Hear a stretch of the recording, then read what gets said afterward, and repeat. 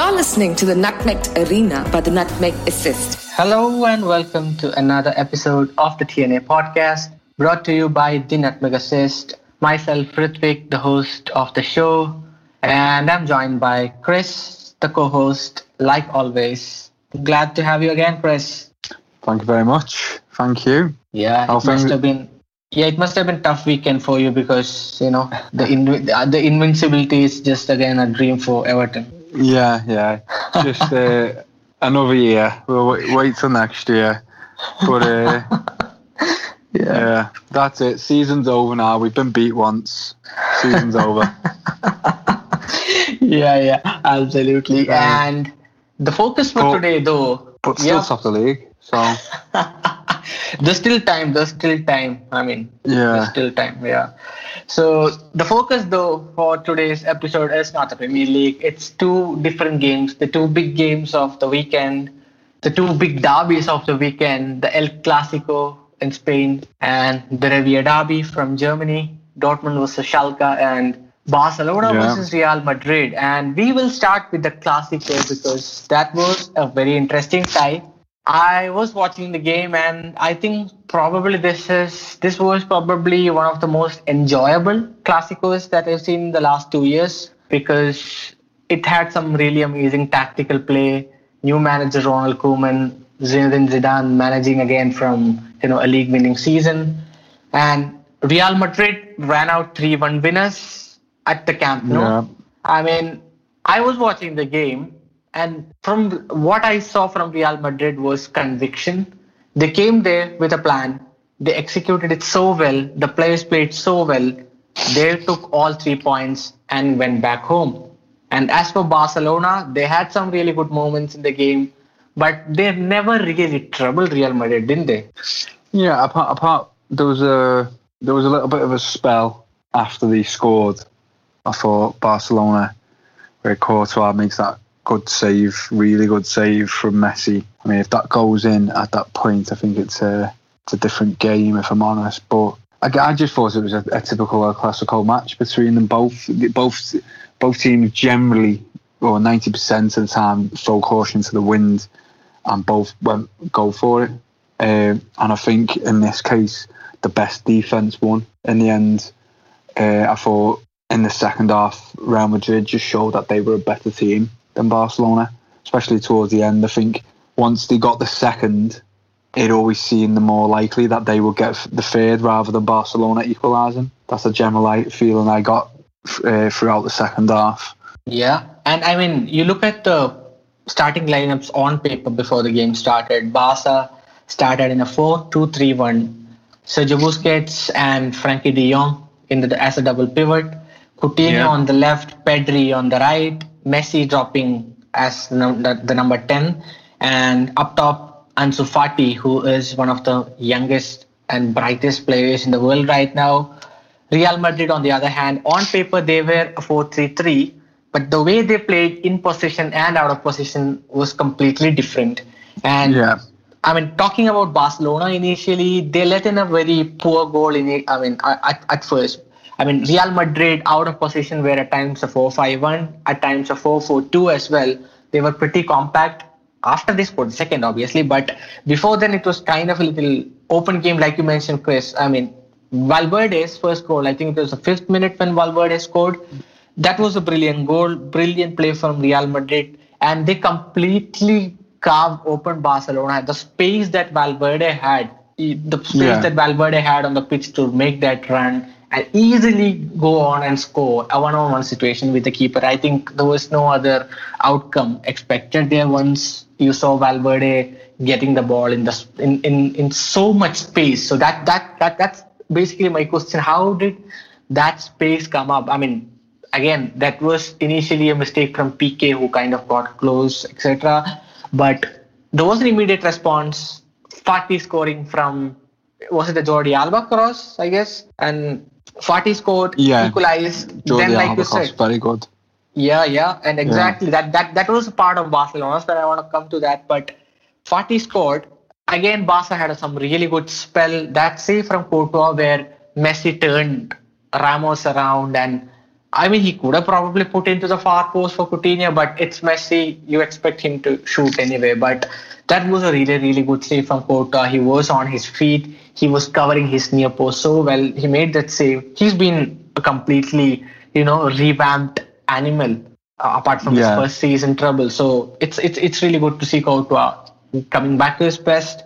But then once Real Madrid got his second goal, they were compact. And I think Barcelona's main plan were to patiently build up using passing and also flood their fullbacks, especially Jordi Alba. I think most of their attacks came from the left side. Sergino Dest had a really good performance in my opinion for Barcelona. I think Dest was really good, but most of their attacks were down the left. Coutinho coming in closer to receive the ball while Alba makes those runs.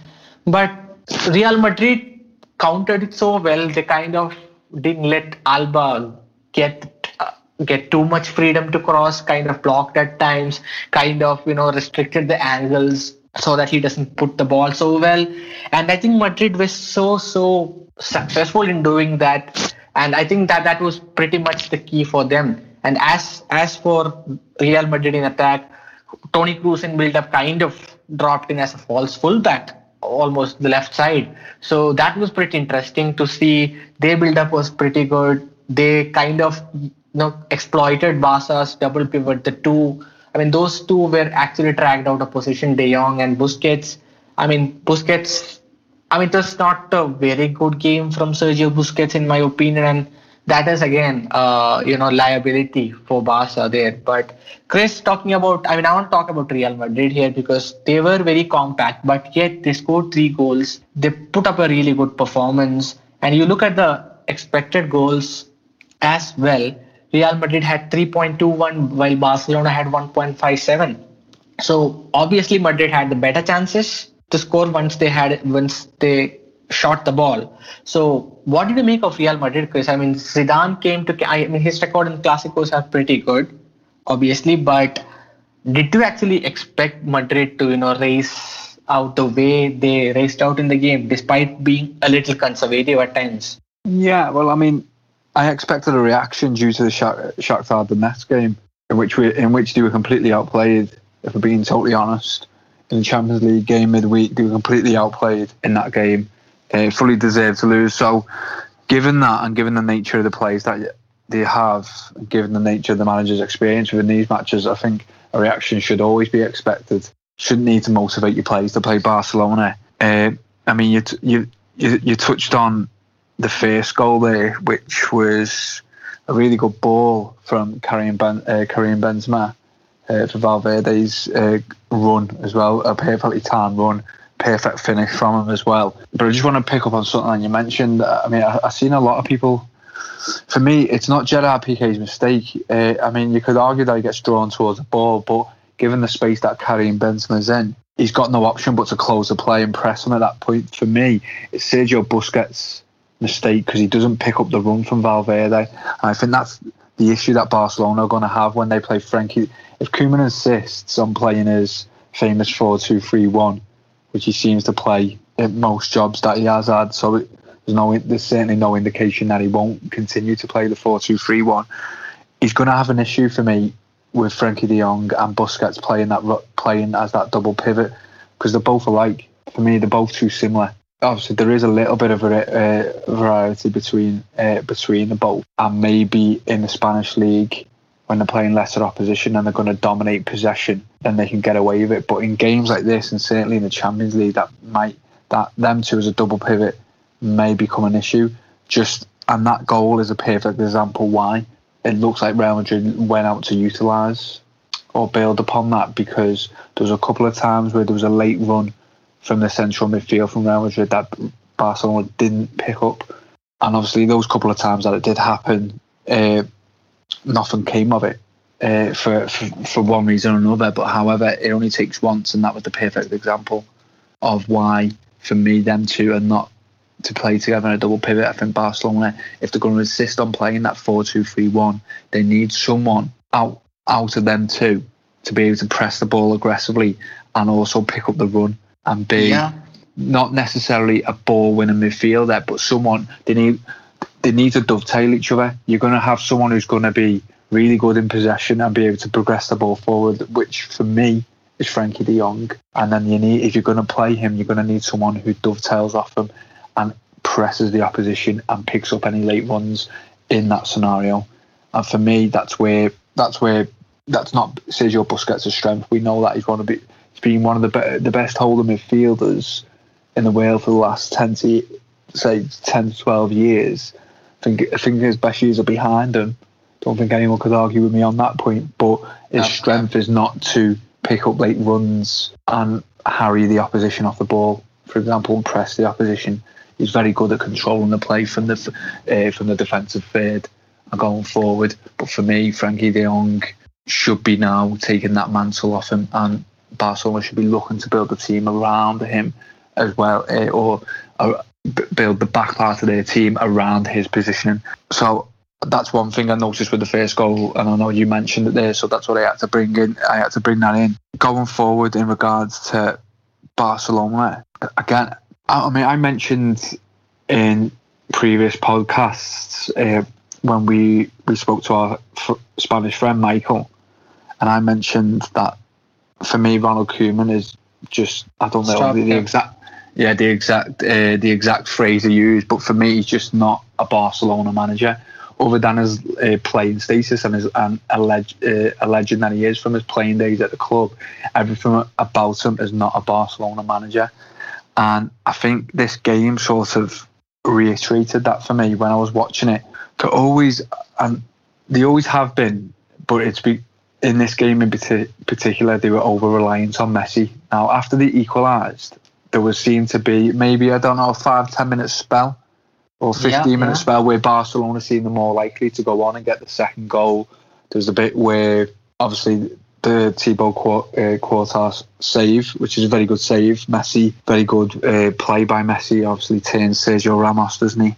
Which we all like to see. We all like to see that. We all like to see Sergio Ramos get turned. There's nothing better. I was feasting on that. Yeah.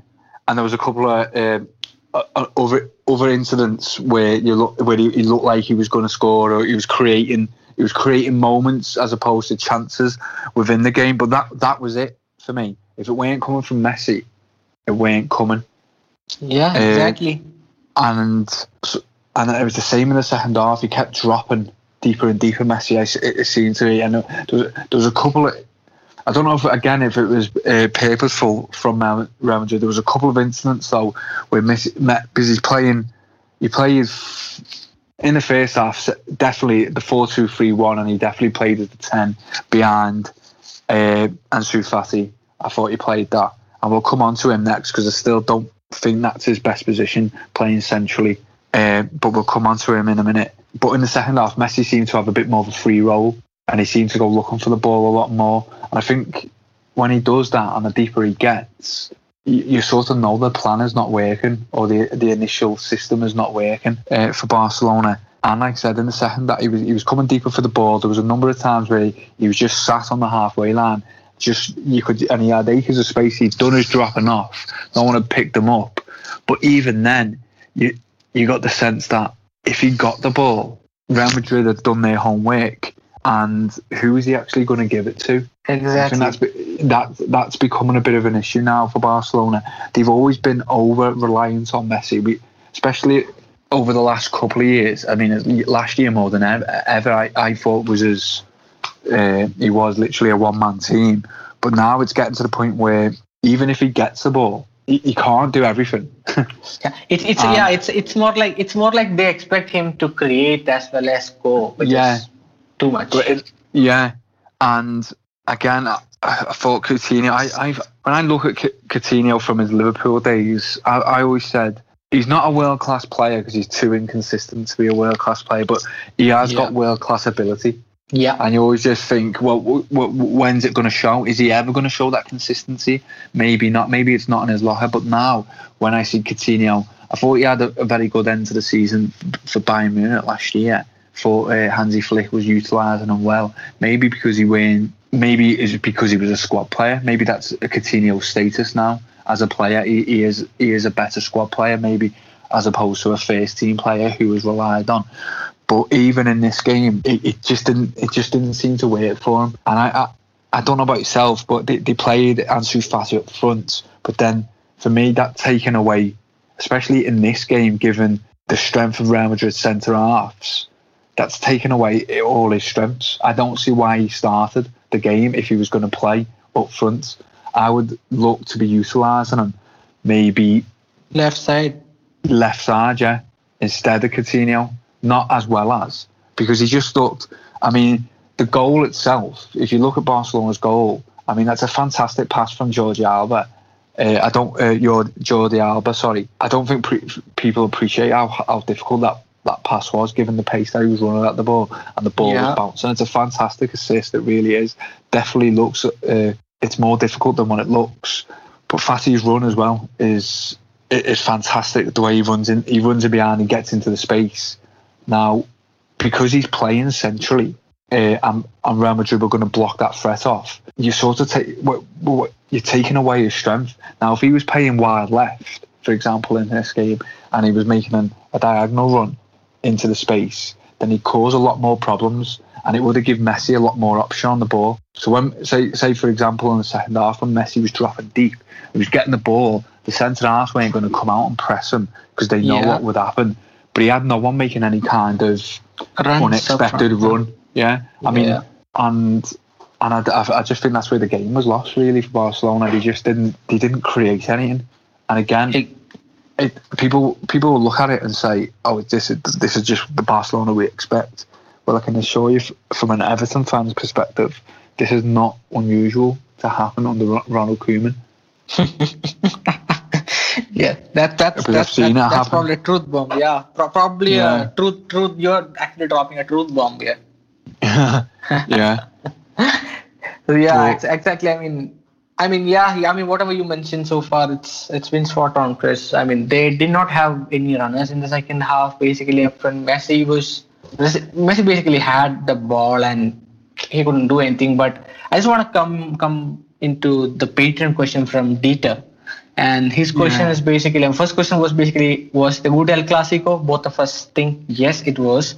But the second Madrid goal, the penalty incident on Sergio Ramos, do you think it was a penalty? Because we've been seeing a lot of controversy on that since then. Yeah, I had a bit of a, when I watched this, me and my father-in-law were actually discussing this because he popped into my house as I was watching it, to be fair. So it's weird this, because and this is where I think football needs to be careful. Like, I know we were speaking yesterday, weren't we, through Twitter, saying football needs to be careful now what they do with tackles and things like this as well in the penalty area, pulls, because obviously we've seen a couple of incidents in the Premier League this weekend, haven't we? In the Manchester United and Chelsea game, similar incidents that weren't given, that you could probably argue were stronger calls for penalties. Now, you can understand the inconsistency between two different leagues. You can understand that because it's a different way of refereeing, I suppose, and a different type of game.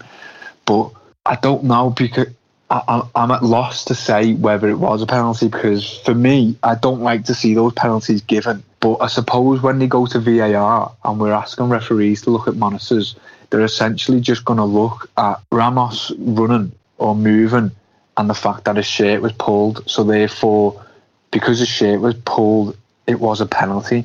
But I was looking at it from the point of view, and I don't know whether you would look at it the same way, is when that ball comes over to Ramos and you look at it and you're thinking, right, he's going to head this, right? Which has stopped him heading the ball, the pull or his fall? Because I think he still could have headed that ball whilst the shirt was getting pulled. And if he can, then is it a foul? I don't think it is, because football's a contact sport, and I know it's not a blatant pull. It's not like he's running past the defender and the defender's dragged him back. He just got hold of his shirt. It's coming over. And for me, the only reason Ramos has not headed that ball is because he chose to fall over. It's not because he was pulled to the ground, or he was pulled. It's not like the pull to the shirt has stopped him heading the ball. I think do you know what I mean? It's like, I think referees and football fans are looking at it going, all right, yeah, like my father-in-law kept saying, yeah, it's a penalty, got his shirt pulled, and I was like, yeah, but his shirt getting pulled didn't stop him heading the ball and continuing to play. So therefore, it's not foul play. So therefore, it's not a penalty. And you know what's funny? Yeah, and you know what's funny? I mean, we had a more blatant one, or more blatant penalty last week in a Real Betis game, which went to VAR and was not given. I mean, that was more of a penalty than this one, this Ramos one. And I mean, again, we've talked about VAR, referees' incompetency in England. It's probably worse in Spain. I mean, maybe, where's the consistency? Where's the consistency? Yeah, I just think I'm intrigued to know. Essentially, when a referee gives a penalty, there's always going to be a small section of fans, unless it's definitely 100%. Do you know what I mean? Obvious. There's always going to be a small section of fans or a proportion of fans that say, well, I don't think so, and that's great. That's why we all love football. We've all got different opinions. Everyone's got their own interpretation of it. But it's getting to the point now where the referees are using their own interpretation of the rules. But you can't do that for the rules, surely. Do you know what I mean? Exactly. Do you know what I mean? We can all have, as fans, we can have our own interpretation on how the game is played, or whether the referee's decision is right or wrong. But surely the referee can't have his own interpretation of the rules. The rules are there to be. It's his job to actually make sure that we all abide by the rules. But are we getting to the point in football now where the referees don't know the rules? Do you know what I mean? It pretty much looks like. Yeah, I would be intrigued to know if the referees come out after the game. I think it's getting more likely now that they are going to have to start speaking to the media, because no one knows why decisions are getting given. If we knew, then we could probably understand it, couldn't we, a lot better?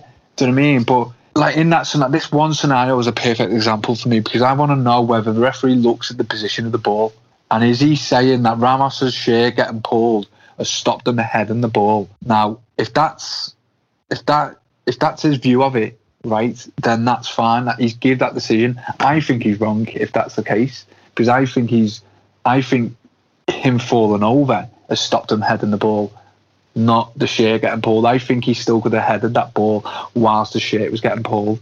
But I suppose we are getting to the point now in football all around the world where these fouls are getting so precise in the area that it is getting to the point where there's no contact allowed. Defenders are going to have to just literally keep their hands right by the sides for the handball issue, and right by the sides just in case they get told, oh, right, you've touched his arm.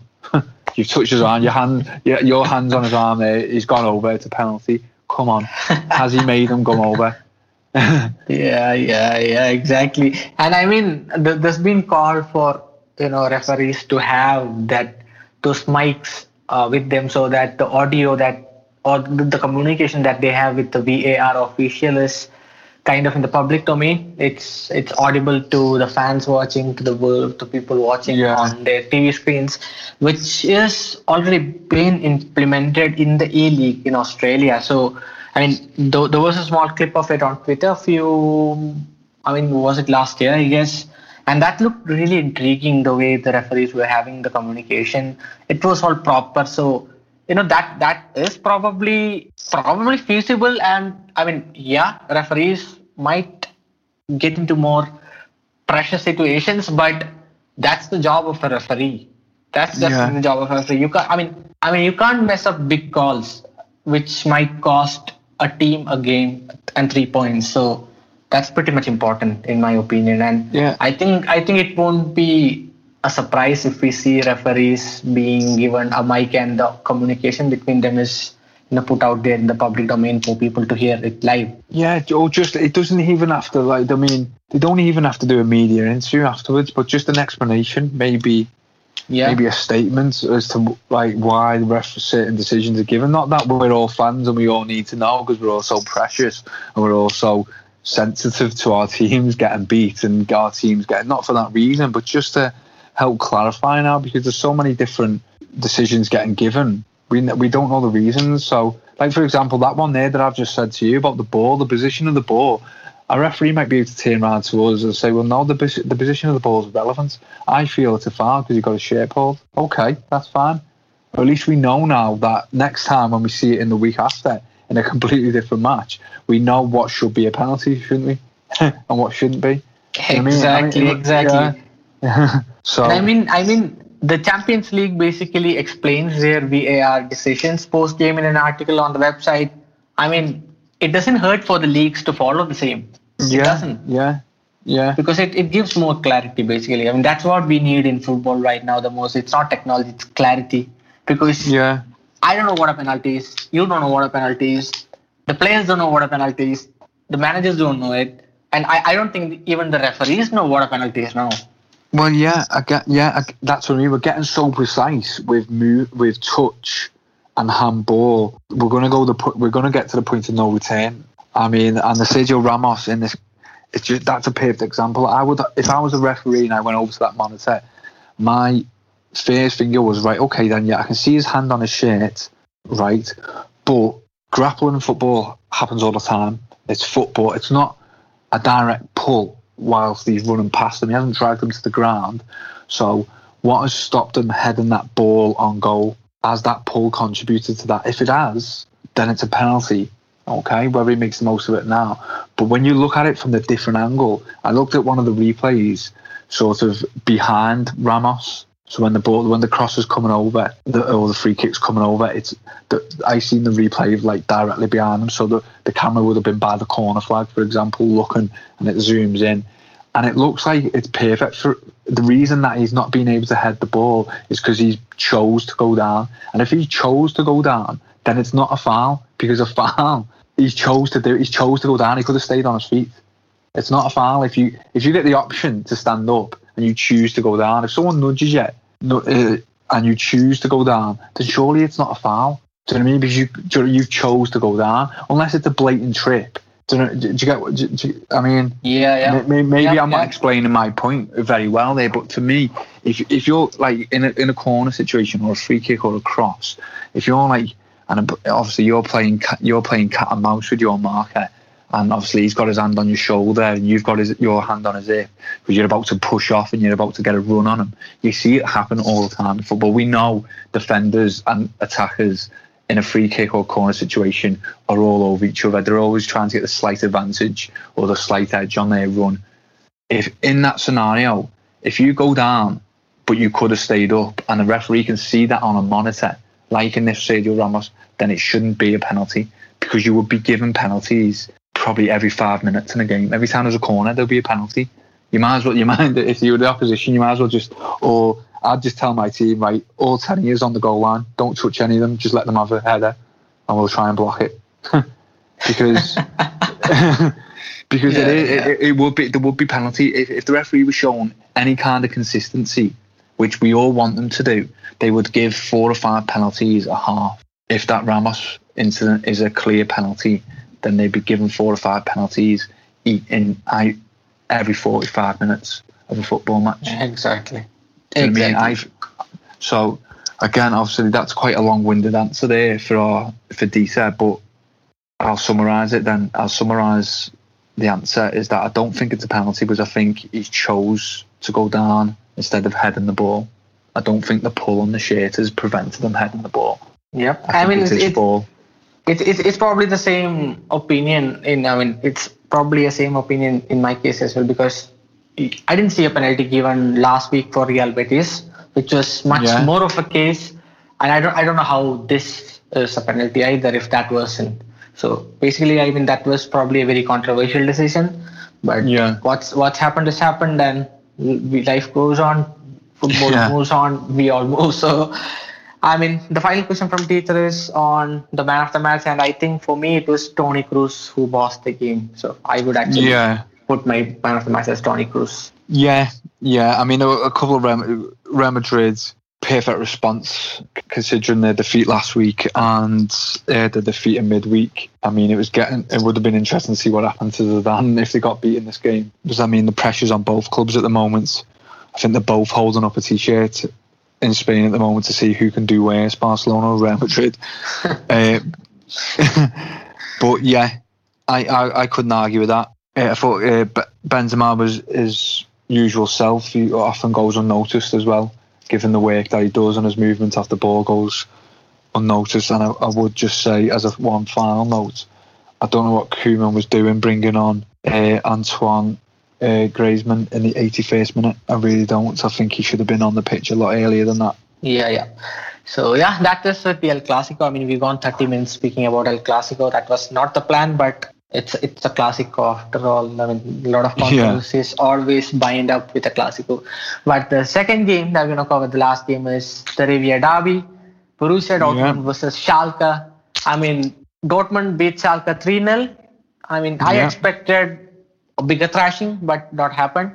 But I mean, we had warning signs from the pod that we did with Ronan itself, where he mentioned it's a mess for Schalke. They did not sack David Wagner in the summer. They waited for the season to start to sack him. They have 1 point in 5 games, second bottom in the table. Yeah, nothing's looking bright for them. This game, you look at the expected goals again. 3-0. Dortmund had 1.48 and Schalke had 0.24. And even the 0.24 wasn't pretty much, anything huge. I don't know. I don't think they offered anything much. It was very dull. They didn't have a plan. Sorry, Rifwick. Was that the XG before the game, was it? It was XG. It's XG after the game. After the game, sorry. Yeah.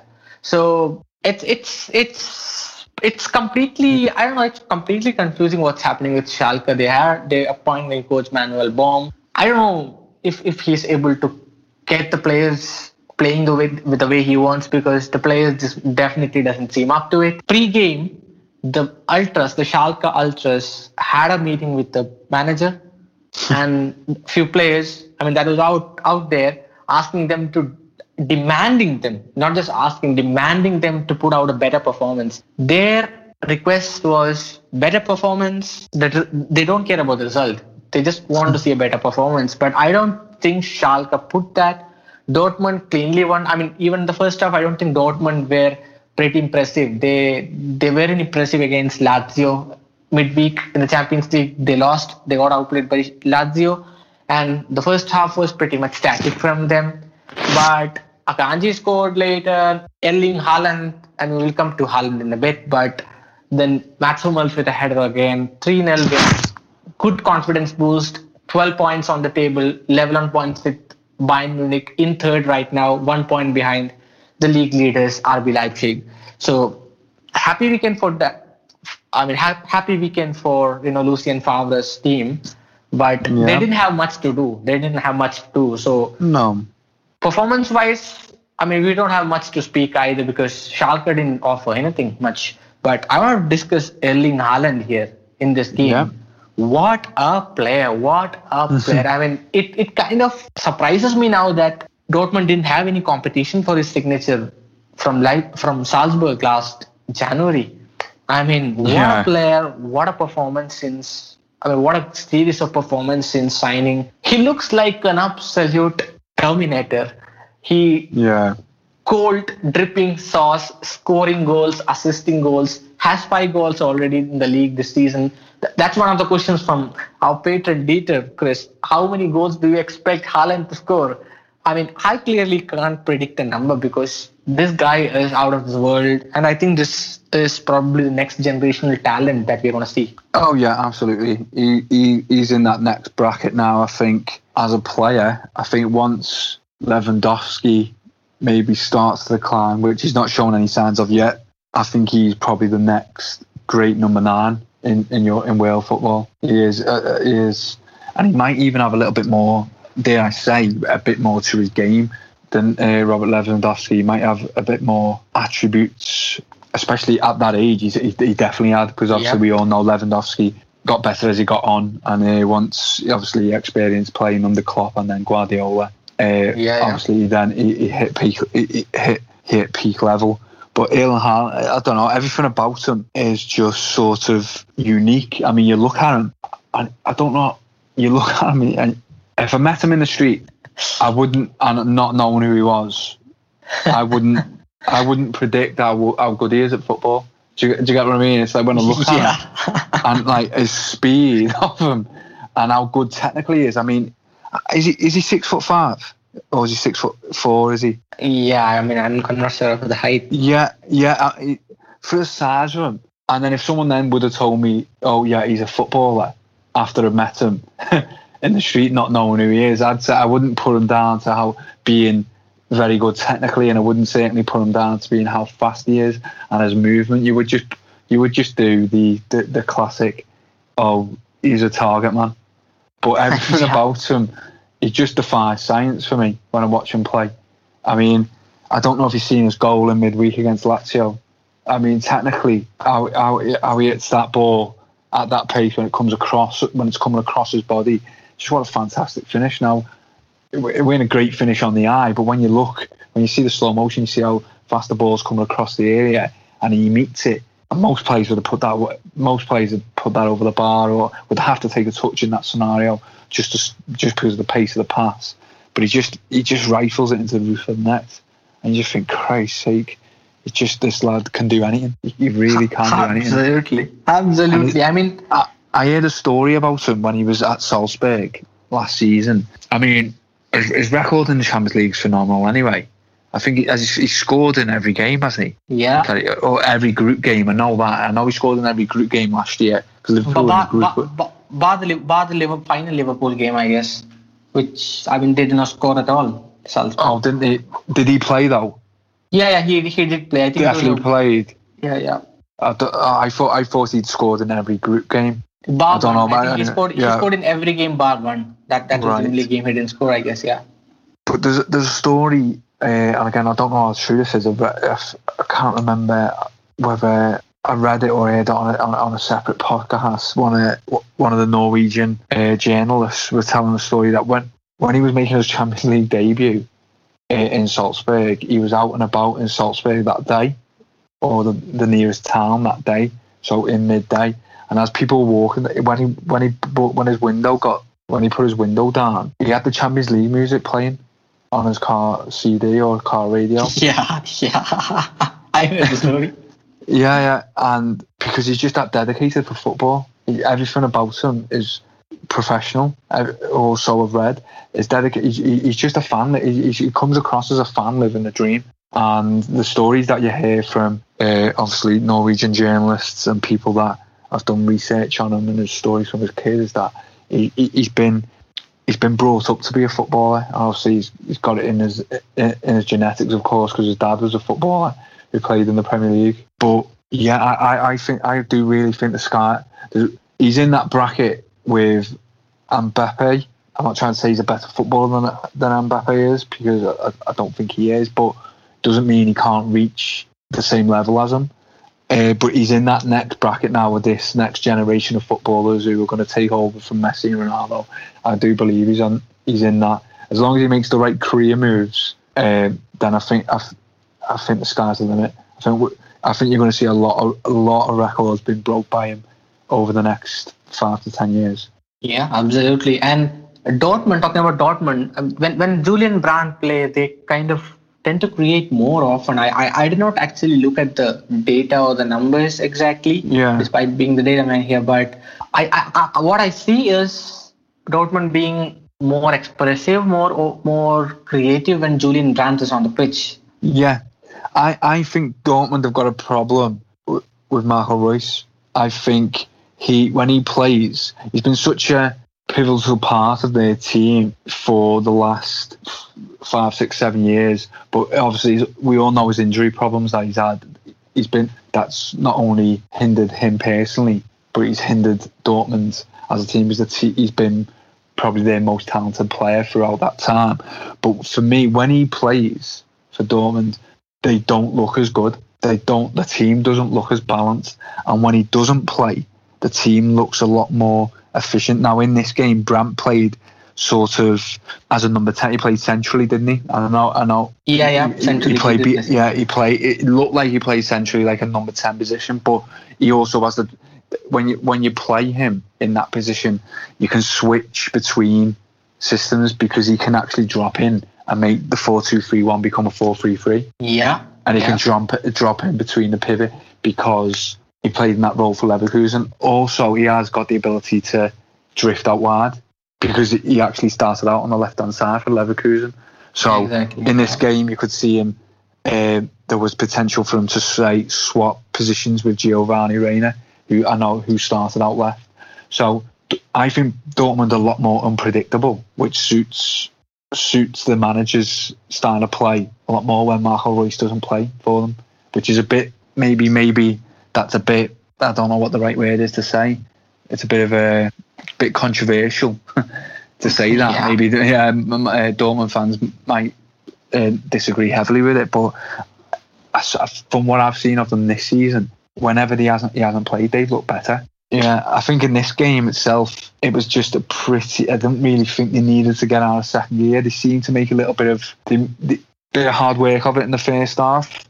Don't really think Schalke it was a bit of a, I don't want to say a nothing game, but the first half didn't really. It just looked like two poor teams in the first half. If I'm being honest, exactly. Yeah, it didn't. It weren't like Schalke done really well and defended well, and sort of the three at the back has sort of stifled Dortmund in any way. It just looked like two teams that were sort of not unmotivated, but just didn't know what to do. It was just a bit of Dortmund's head was still in Lazio. They were quite static in the first half as well. Yeah. And obviously Dortmund have had their issues with players testing positive for COVID. We know that, certainly from a defensive point of view. So maybe they looked at that and maybe thought that they weren't going to go all out straight away. But I find that absurd against this Schalke team, because why wouldn't you go at them? Because it's such a shame to say, because they're a fantastic club in terms of the fan base. I think we'd all love to support Schalke, wouldn't we? 60,000 fans. When fans are obviously allowed back in at every home game, and the atmosphere the atmosphere that they bring to that club and that team are sort of, they're the making of the club, really. Maybe it's playing. Maybe that's part of why they seem to be just continuously falling or continuously getting worse. By the way, the lack of fans at games, but it was just a hapless performance from them. That's the best way of describing it. They just didn't. There was nothing about them at all. I do fear for them this season. I really do. Go on. Yeah, it basically sums them up. Sums up Schalke as a team since the restart, basically. Yeah. Again, they've been poor since this year, really, haven't they? Sort of. I think the run started just before the restart. Correct me if I'm wrong. It might have just been before the pandemic hit. Because it's a shame, because they had a really good first half of the season, last season. But for me, they'll be really lucky to stay in the league. Yeah, really lucky. I think that's one of Peter's question. I mean, on Manuel Baum, the manager, do you think he will be there till the end of the season? Because I don't think anything's improving much. I know it's just 5 games. I mean, we just been in 5 games this season, but again, the way it's going, the way the atmosphere is at the club right now, it's pretty hard to see Baum staying here. Yeah, it certainly wouldn't be a surprise if they done another managerial change. But who goes there? Who goes there and turns that round at the minute? They've been, apart from that one brief spell at the beginning of last season under Wagner, they've been sort of declining now since Tedesco's first season, in which he got them back into the Champions League. I think he finished second, didn't he? In his first season, which was a massive achievement, massive overachievement at the time.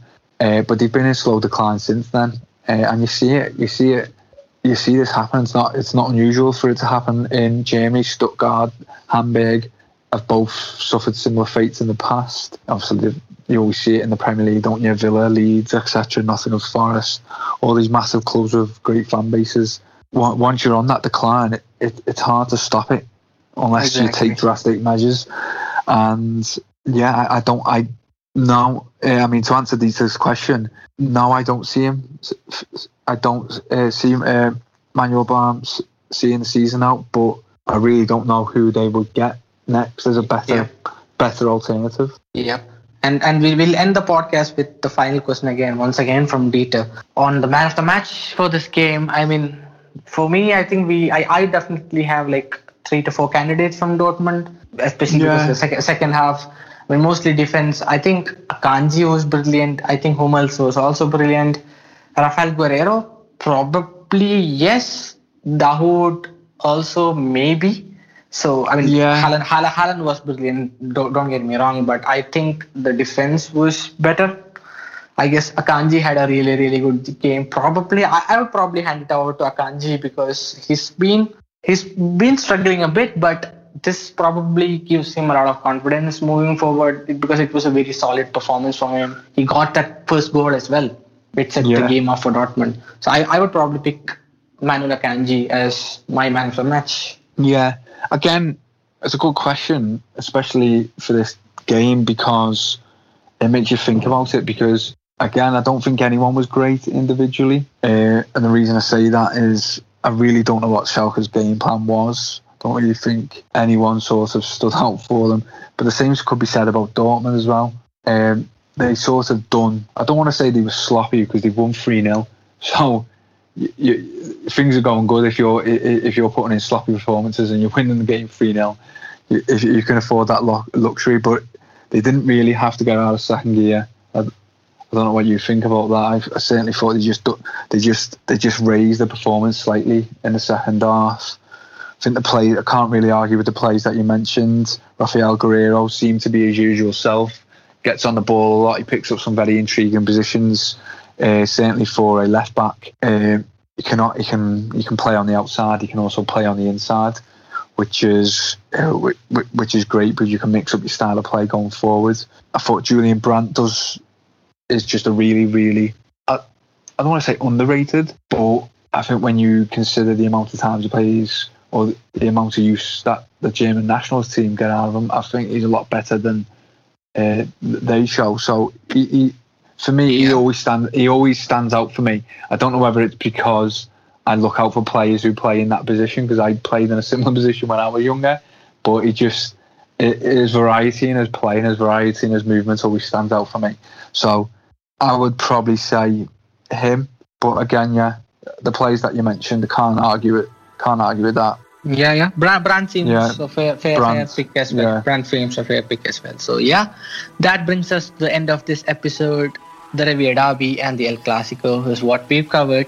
So thank you so much, Chris, once again for joining in on this episode. Yeah. Thank you to all our patrons as well for giving us your support, taking it to another level, and finally thanking all the listeners for tuning in to our podcast regularly. We expect more support from you in the future, and thank you so much once again. Until the next episode, this is Ritik signing off. Bye bye. Take care.